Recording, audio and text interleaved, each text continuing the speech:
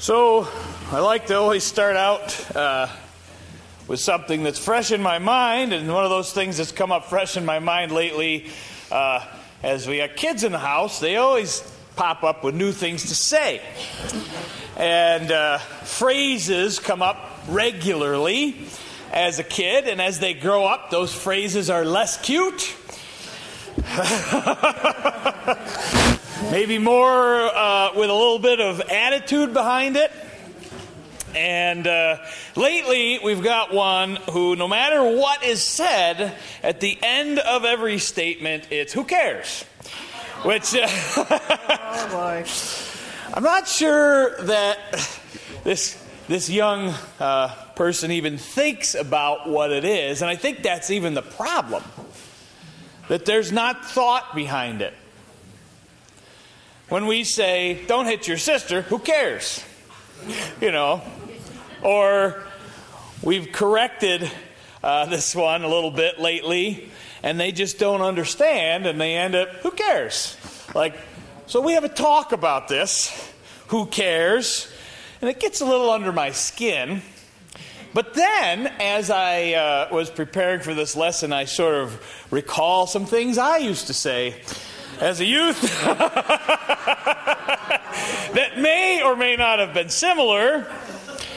I recall a few phrases that were, for my time, was, "So what? Who cares? Big deal," right? That was one thing.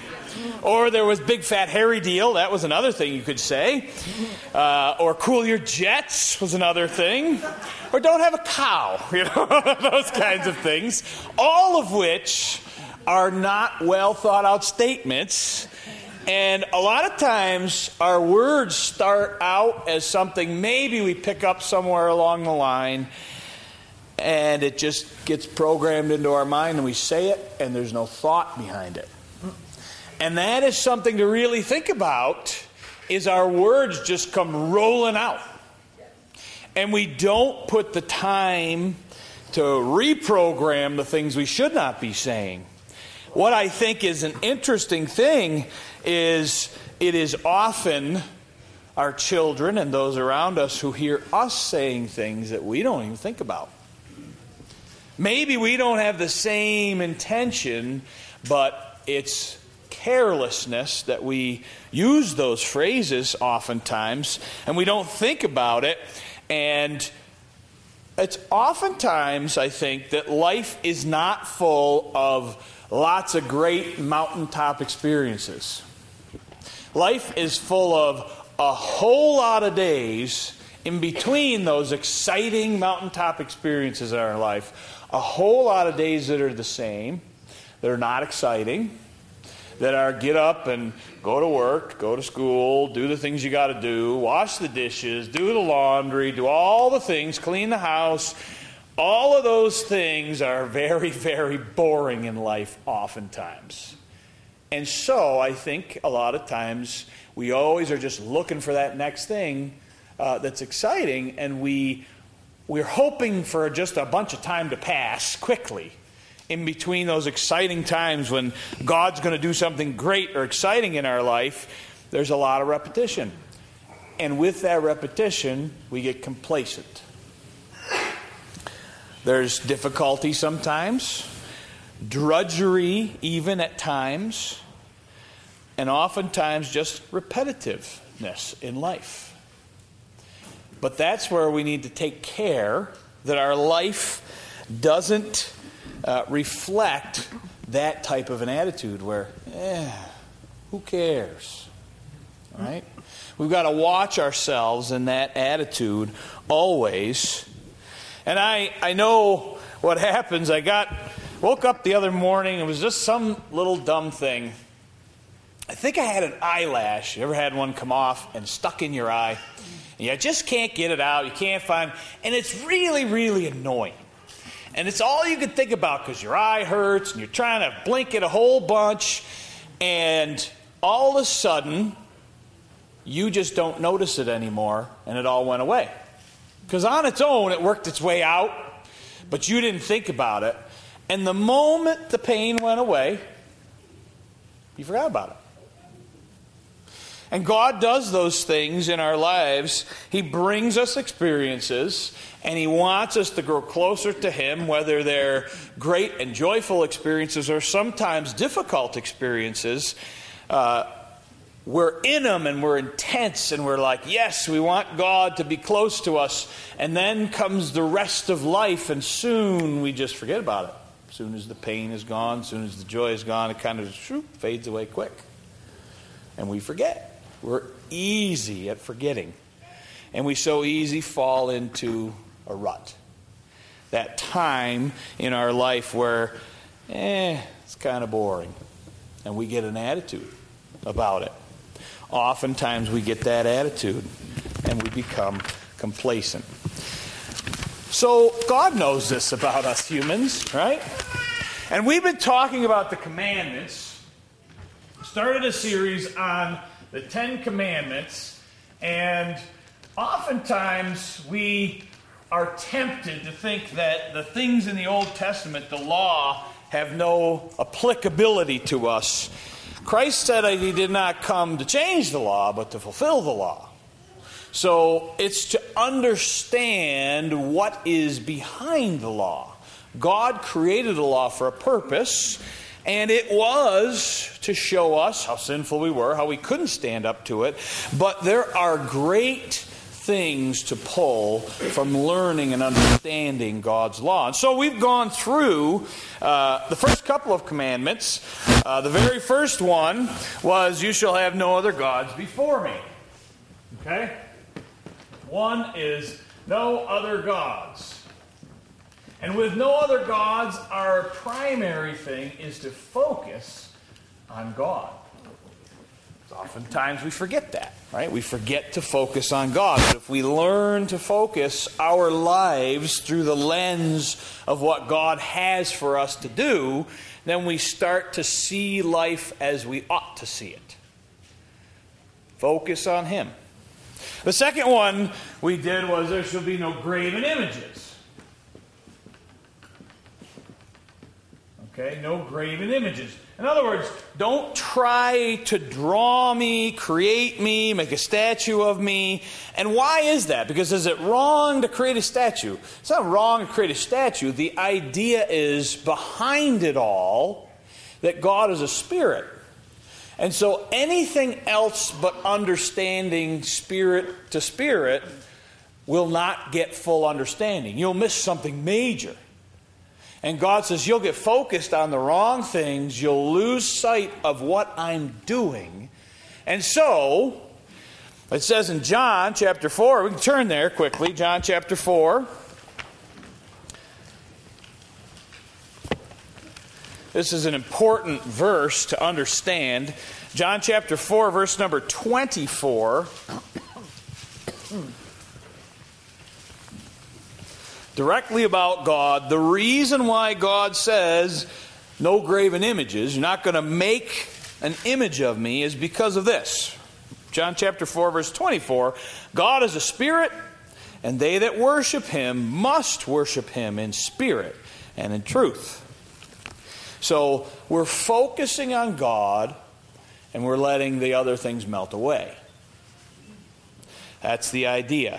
Now, with number 3, the third of the 10 Commandments, we're going to turn way back in the beginning of our Bible to Exodus, chapter number 20. As we read that, chapter 20, verse number 7, and we will pick out our number 3. Our number 3 commandment.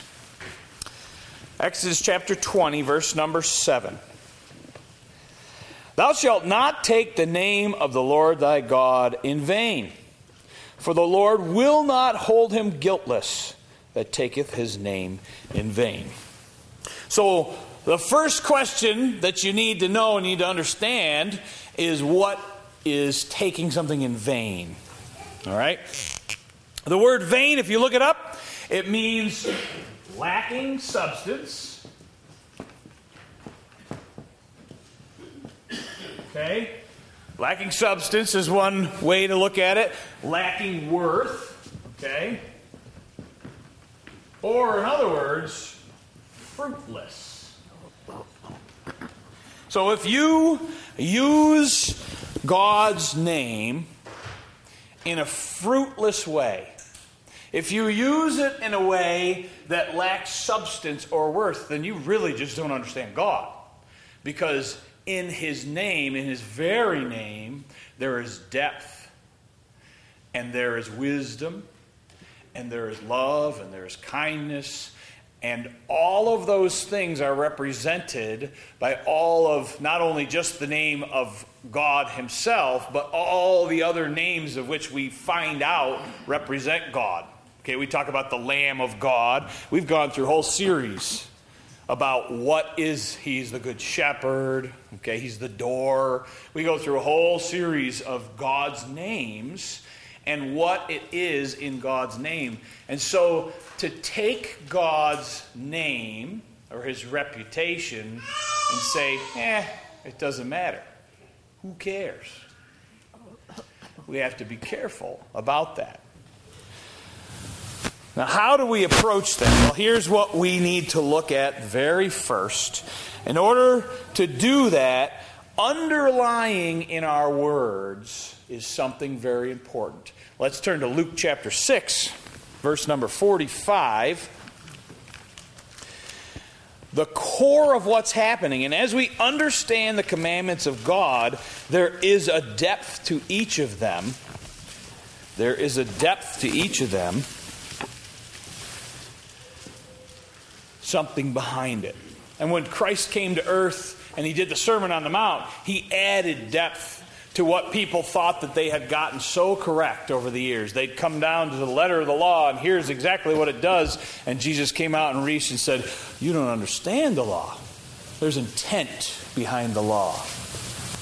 God is behind His words.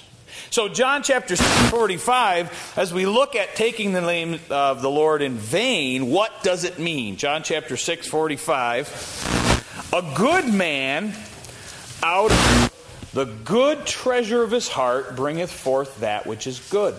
And an evil man out of the evil treasure of his heart bringeth forth that which is evil. For of the abundance of the heart his mouth speaketh.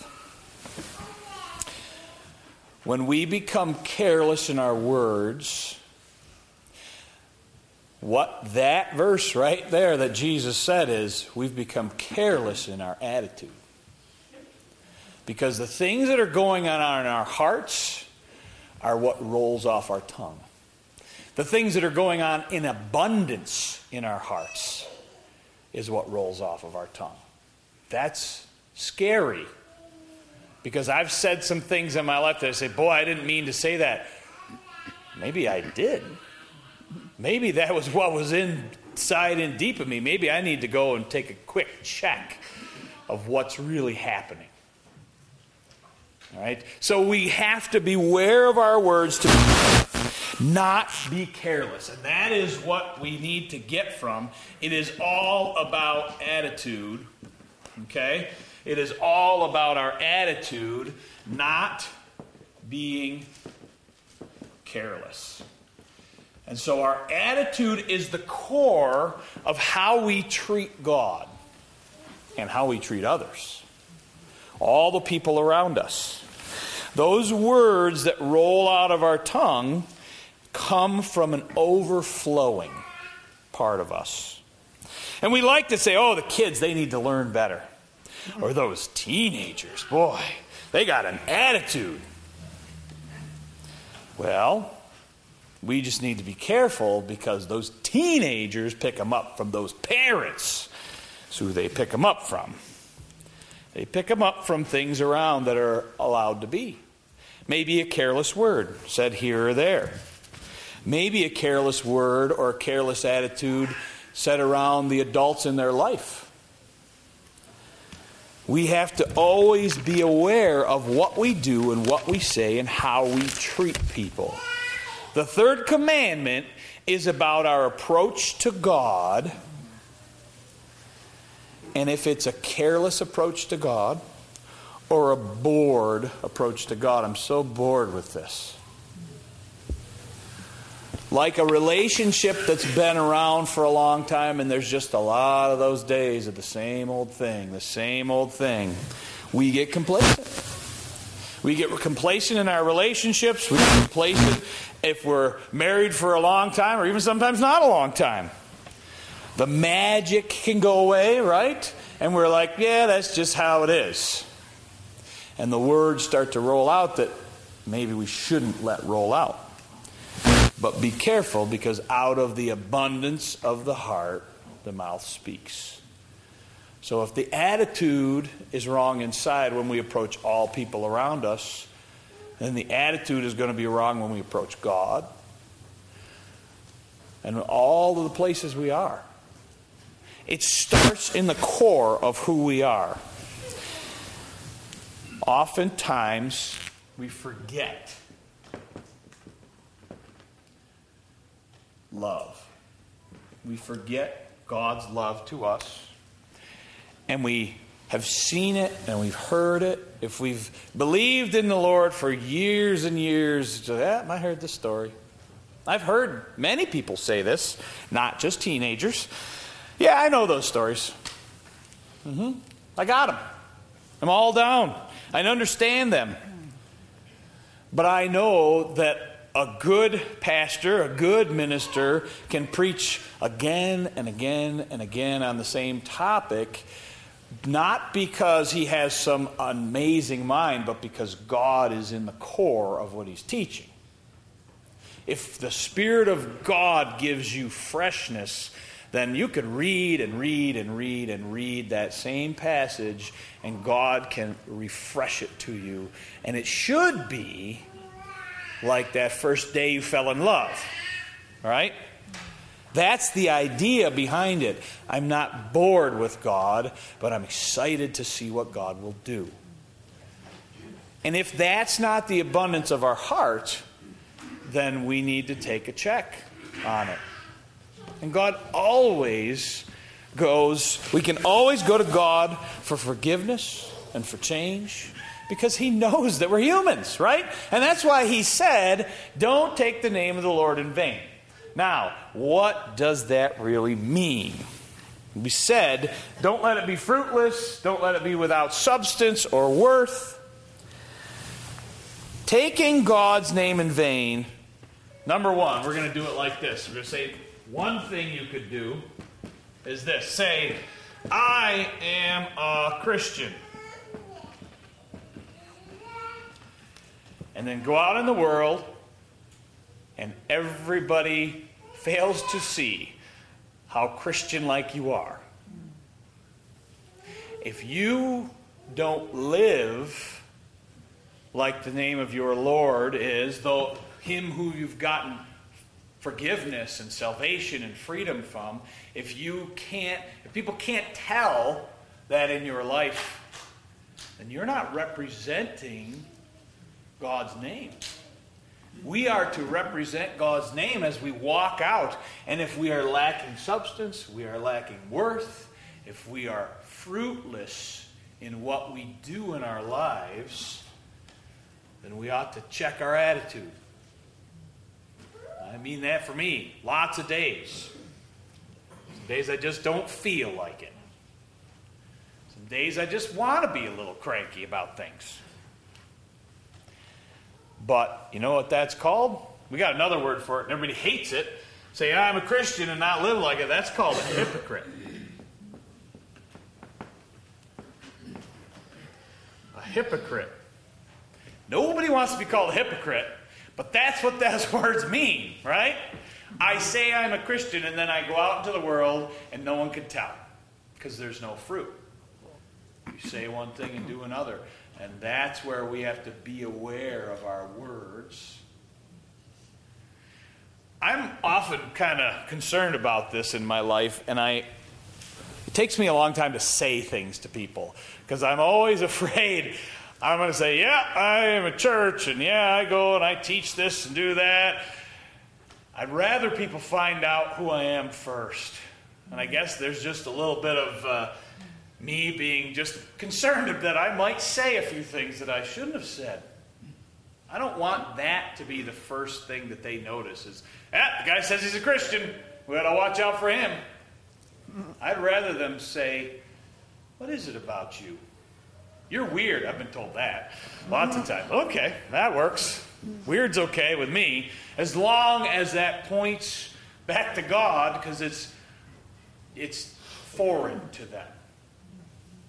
God may be foreign to them, and probably is foreign to the people that are around you and work around you and do things around you, but let it not be said that I'm going to not have substance or worth in the things I say.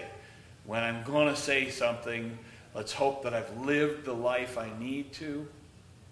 Not perfect, and that's not what I'm saying, but live the life, and so that people know he doesn't claim to be something he's not. He doesn't claim to be perfect, but he claims to know God, and we've seen it. That's what we want. That is having your life lived in a fruitful way, and your words match. Okay? The next thing is, number 2, as we break this down, I'm going to write in here a promise made to God. Now, lots of people think, well, you take the name of the Lord's name in vain, and that is swearing or using things. And certainly anything that you do that's fruitless, that all fits in the category. But I think these are a little deeper understanding of really what makes your life fruitful. How do you approach God? Do you approach Him with the attitude of worship? Do you approach others so that they understand that you live a life that's true and not a hypocrite? And the second thing is, when I make a promise to God, make sure my words matter, because they do matter. If we don't keep our promise to God, then what good are we? I grew up watching all cowboy movies and military movies, right? And all the basis of them was good against evil, the guys in the white hats versus the guys in the black hats, and all the different things. And you knew that they were supposed to be men of honor. And how did you know they were men of honor? Because they kept their word.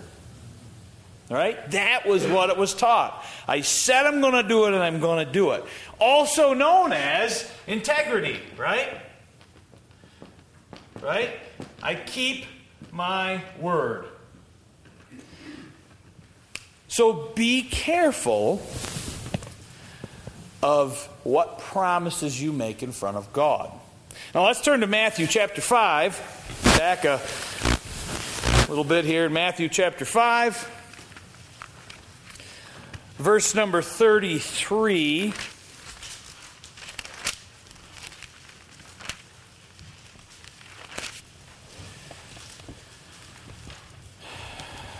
This specifically is a part that Jesus addresses about swearing an oath or making a promise. Okay? You're saying, I swear I will do this.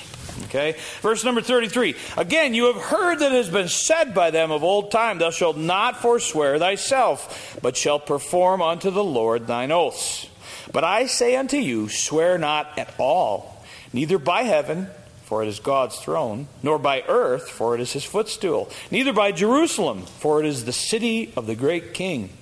Neither shalt thou swear by thine own head, because thou canst not make one hair white or black. But let your communication be yea, yea, nay, nay. For whatsoever is more than these cometh of evil. In other words, if you're going to say you're going to do something, do it.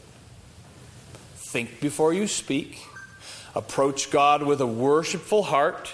And don't go up and say, I'm going to do this time, God. If you just help me out of this situation, I'm going to do this. Don't make rash promises to God. Something I want you to think about, and you say, well, I've never done that. I don't swear to God at any time. Say I'm going to do something and not do it. I want you to think, because in this church, I have watched every one of you and done it myself. Every time we dedicate a child, that child, we make a promise as a church. You and me, everybody here, we make a promise. And every time, at the end of that promise, and we say we will do our best to make a place where these kids can be raised up and worship. That's a promise in front of God. Not only those parents make a promise, we make that promise. And we make a promise that as God reminds us, we'll pray for that child. And it may not be for 5 years or 10 years or 25 years, but we've made a promise, and every time the words are spoken, God will hold you to it. So be aware that you have made a commitment for this place to be a place to have young ones grow up. There's hundreds of churches out there that have no use for youth. We will not be one of them because you have promised and I have promised. And it's that important. We promised it to God, in front of God. And so when we do those things, be aware, are we doing that? Are we helping? Are we praying for those children? Are we doing as God reminds us, and we make a specific promise, are we doing those things that uphold this place so that my kids and your grandkids and your great-grandkids can know the Lord? So the circle will be unbroken. That's why we make that promise. And so this one thing says, treat the Lord with respect. Right? Do not take name of Lord in vain. Treat God with respect. Treat His name with respect. You wear it as you go out into the world. Make sure that what you say and what you do, that they mesh together with what you're saying, what you're doing. Make sure what I say and what I do mesh together. I want to finish up in Luke chapter 43, or chapter 6, verse 43.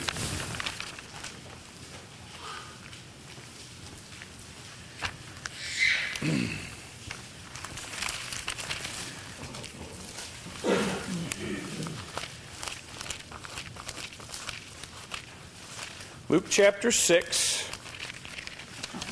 We were just here a short while ago. Verse 43, this is what Jesus said just before He said, and out of the abundance of the heart, the mouth speaks. Verse 43, for a good tree bringeth forth not corrupt fruit, neither doth a corrupt tree bring forth good fruit. For every tree is known by his own fruit. For of thorns men do not gather figs, nor of a bramble bush gather they grapes.